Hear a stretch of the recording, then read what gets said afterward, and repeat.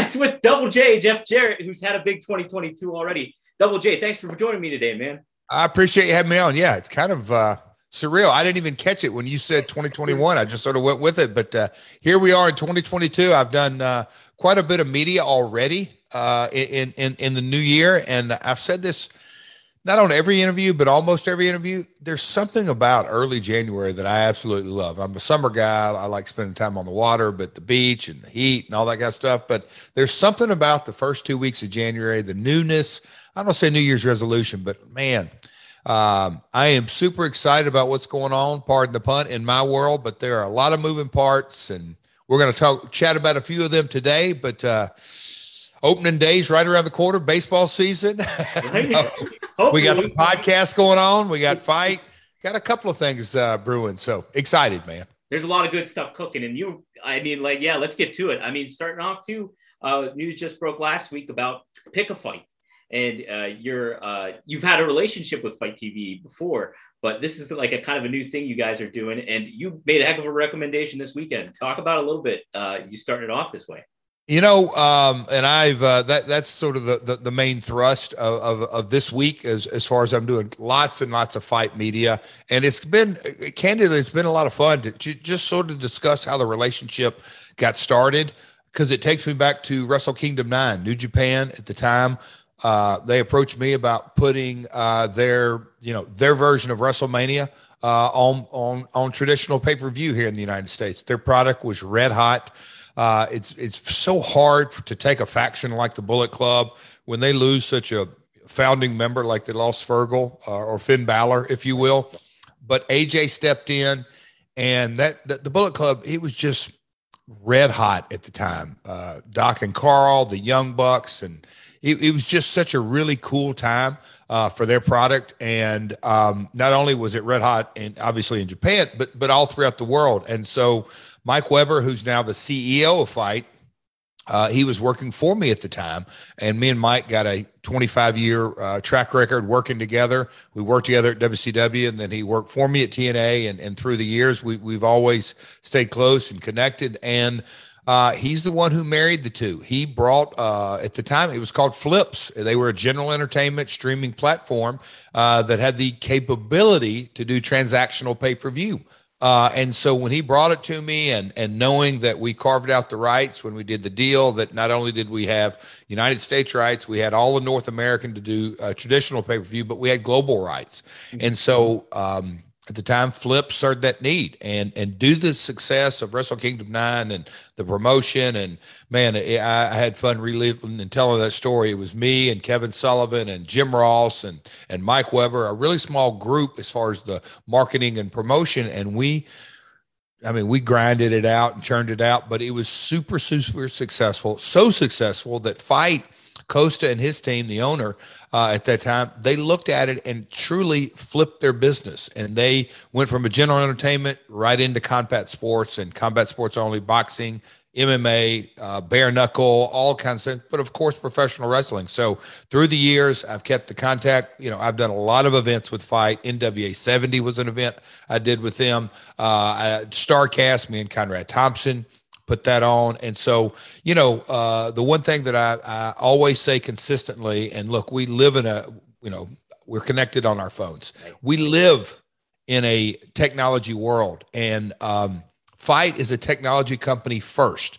That is their foundation. So a lot of folks will be in a line of work, and then they'll try to get into the technology business. Fight did it the right way. They're technology first, and then, migrated it to a niche of combat sports. And that's where Mike Weber, with his 35-year track record, he goes back to the very earliest of WrestleMania. So anyway, it's a good marriage.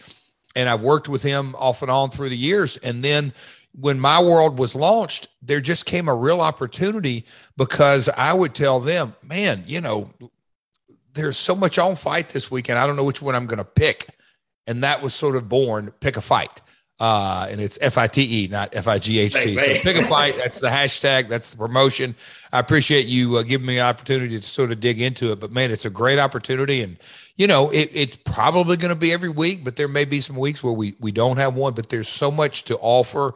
I mean, like I said, there's going to be some bare knuckle championships or some certain MMA. I mean, there's literally live shows from all over the world every weekend.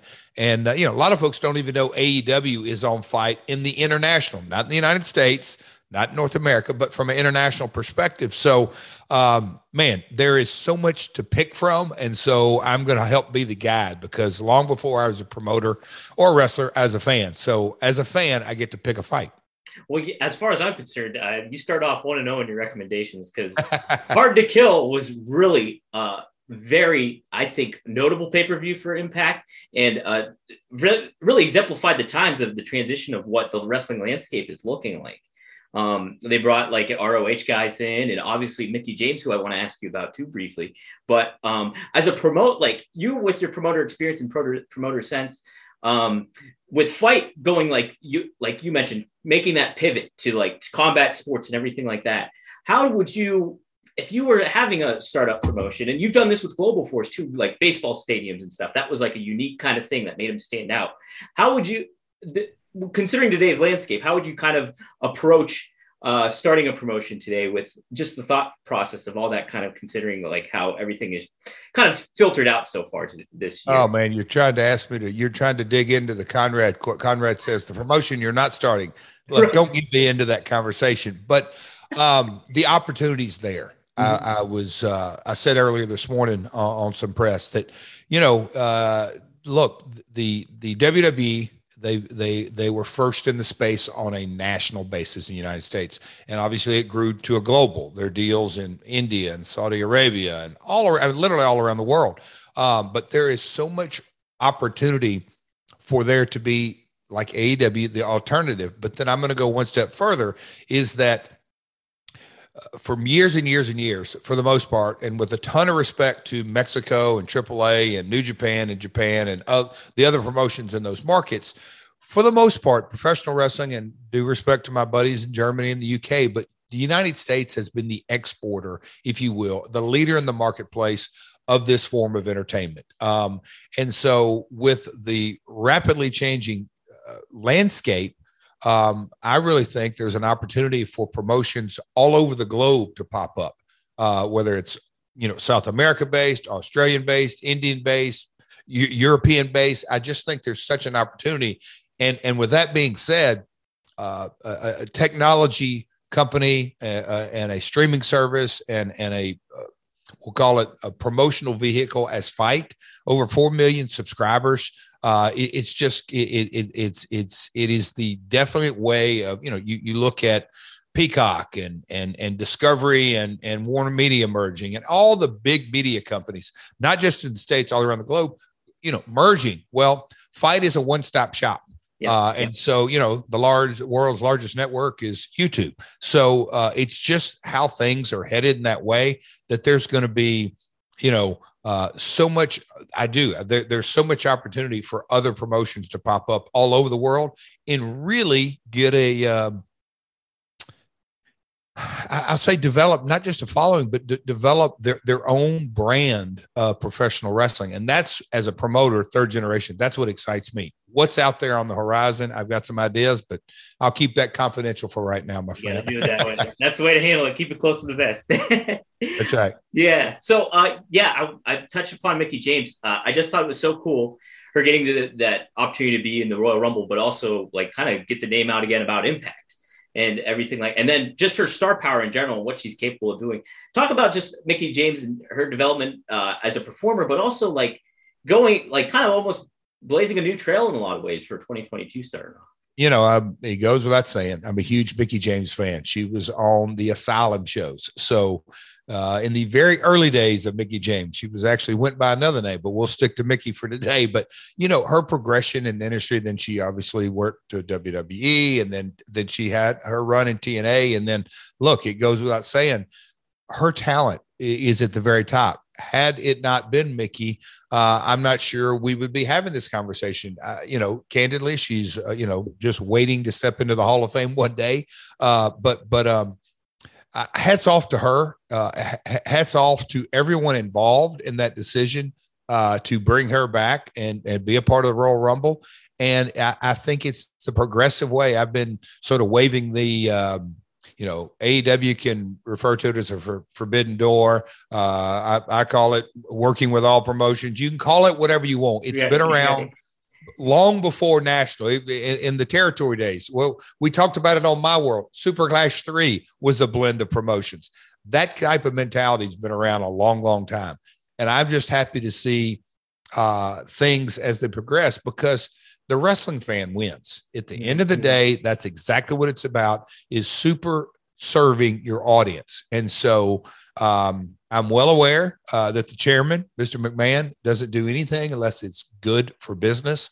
And I think a lot of folks subscribe to that fact, love it, hate it. It's the reality of it. But I'm glad to see that that's the progression, and that's the direction things are going for that company. But it's going to head that way regardless, because it just is look, you look in the music world, used to be 4 or 5 labels that ran everything.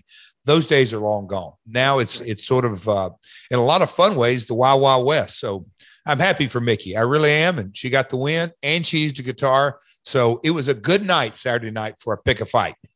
Heck yeah. That's a perfect segue, because you used a guitar this past couple of weeks ago when you made the show up, or at the beginning of the year when you showed up at GCW and nailed Effie with the guitar. How did it kind of feel to kind of be in the mix of like a GCW, such a, like, it's kind of has this vibe of like the edgy promotion, almost like an ECW kind of thing. And you're showing up there almost like Terry Funk style in a way. Talk about being there and your first experience of that. And then you're returning this week, January 15th at, what is it called? Say You Will in Chicago. Yeah. I'll be diplomatic how I say this. No. Game Changer Wrestling has, contrary to Mr. Cardona's thoughts that he put them on the map, they've been on my radar a long time due to their success on Fight. Candidly, they have continued to grow their audience. They are episodic, compelling, edgy, but they are content, and they are, at the very core, you can see, you reference ECW. I can say I see threads of this promotion or that promotion, and you can say I see threads of Memphis in there. And then in Memphis, we had threads of this promotion. It's a lineage, and I'm well aware of that. Effie is cut from a different mold. He has a skill set that's unique. But also, like Cardona, they kind of live in their own world mentally, that they are, and I don't want to say too much here. I'll save it for Saturday night, but it's unique to hear, the entitlement generation that, me, I did this, I did that, when it's just not accurate. With my 35 plus years, in the industry, and I've been referenced here lately, and quite a few interviews this morning, people referring to me as the kind of the last outlaw. We've touched on a couple of things on the podcast where we would, hit end, and Conrad would say something to that effect, like, "Damn, dude, you kind of an outlaw mentality." And I didn't, but anyway, as time has sort of transpired, and the new year came around, and candidly, I've been in contact with those guys. They reached out to me. I think the first time was in 2017 and 18, early 19. They reached out. Obviously, I went back to WWE, but they've sort of consistently reached out to me. And as 2022 was starting to roll around, I'll say the end of the summer, early fall, I started sort of piecing things together. And then when the opportunity came to kick the new year off on January 1, I thought it was a good way to make statement one of many more to come. It's exciting times, and it's neat to see you in the mix of it too. Especially like, hey, the possibility of you maybe stepping in the ring again would be very cool to see. So Nah, don't want to throw anything out there, but hey, it's 2022. You never know what's going to happen. You never know. I mean, the guy over your right shoulder, he's had a few matches in the late stages of his career that were breathtaking. I was a fan of all of them. So you just never know. Right now, that's not on my plans, but we'll see. We'll see. Right. I'm looking forward to Saturday in Chicago to making another statement. And when's your next pick a fight? Do you have a plan for one, or when's it? When you got one? You know, with the team and look, I literally collaborate with Fight with the My World team because I want to make sure that people understand that sort of the thoughts that go into it. You know, Saturday show and again, when we started thinking about this 60, 90 days ago, I literally thought, well, maybe it's this bare knuckles, or maybe it's, you know, Jake Paul, or maybe it's this boxing event, or the NWA event had in January. But just as time went along and the year came to an end, we all put our heads together and said, we'll launch it in January of 2022. And what was the first event that sort of popped up that was a no-brainer? Kind of surreal. This is their serendipitous. Yes, this is their 20th anniversary year, June 19th, 2002, and now we're into 2022. So they're coming up on their 20-year anniversary, and that event was there, and you know, a female Ultimate X match, Mickie James, who, you know, the guitar shot, and you know, she headlined the pay-per-view.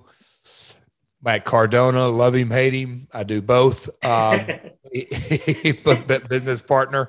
It just kind of lined up, and I'm glad that we came out of the gate with that. Super successful event for them. The numbers continue to come in, so I'm happy for them. Look, the business is thriving on so many levels. And that, again, as a lifer, a third-generation guy, at the end of the day, that's sort of what keeps my blood pumping, and to see the success of all the promotions. Game changer at the very top of that list. Absolutely. And yeah, like you said, I think the most exciting thing about wrestling half the time is the unexpected and what's to come. Like people, you know, you want to be surprised by stuff. And there's a lot of stuff. There's a lot of moving parts going on, as you said. So I'll let you go with this, Jeff, real quick. Okay. So news, like there's reports going on that The Rock season 2 coming out is going to feature Memphis. Hypothetically speaking, if they have Jeff Jarrett, a young Jeff Jarrett in Memphis, who would you cast? Now, it can be a wrestler or an actor. Is there anybody in particular? Oh, man, I'm not the one to ask on that. Let me throw it back at you, Don. Do you have an actor? Maybe, or no, give me an actor and give me a wrestler. All right. Wrestler? How about like a Dolph Ziggler? Do you know, just a second ago, I went, Dolph's not a good actor, though. He's a hell of a talent, though. Yeah. No. That's a good one. That's now actor. I'm trying to think actor because I was kind of racking through who would be a good one for you. So it has to be the young Jeff Jarrett. It's the young Jeff Jarrett. Yeah. So I'm like the Memphis version. I don't know. Memphis version too. I'm trying to think. They got to come out to Simply Irresistible. I want to know, is Young Rock are they gonna license the Robert Palmer song with that? They should, right? They should. It's funny. Oh man. Well, geez, Jeff. It's been great. I'm looking forward to your 2022. I'm sorry you got a double dose of D'Angelo's today. No, brother, I love it. You have no idea. You have, you know, I appreciate your time, but your brother's number one. So I can't top that. I'm sorry. Exactly. I'm sorry, but no, a lot of fun. I appreciate you having me on. Pick a Fight is off to as I'll quote what Fight said this morning, a booming success. But no, I'm excited about 2022. Like I said at the top of the interview, lots of really cool stuff in my world, and in Conrad, in Podcast Heat. And we've got our calendar lined up at the end of the month. Me and Eric Bischoff in St. Louis, Royal Rumble weekend, get to have our first live show together. I think the gloves are going to be off on that. I think some heads are going to roll. No, it's going to be fun.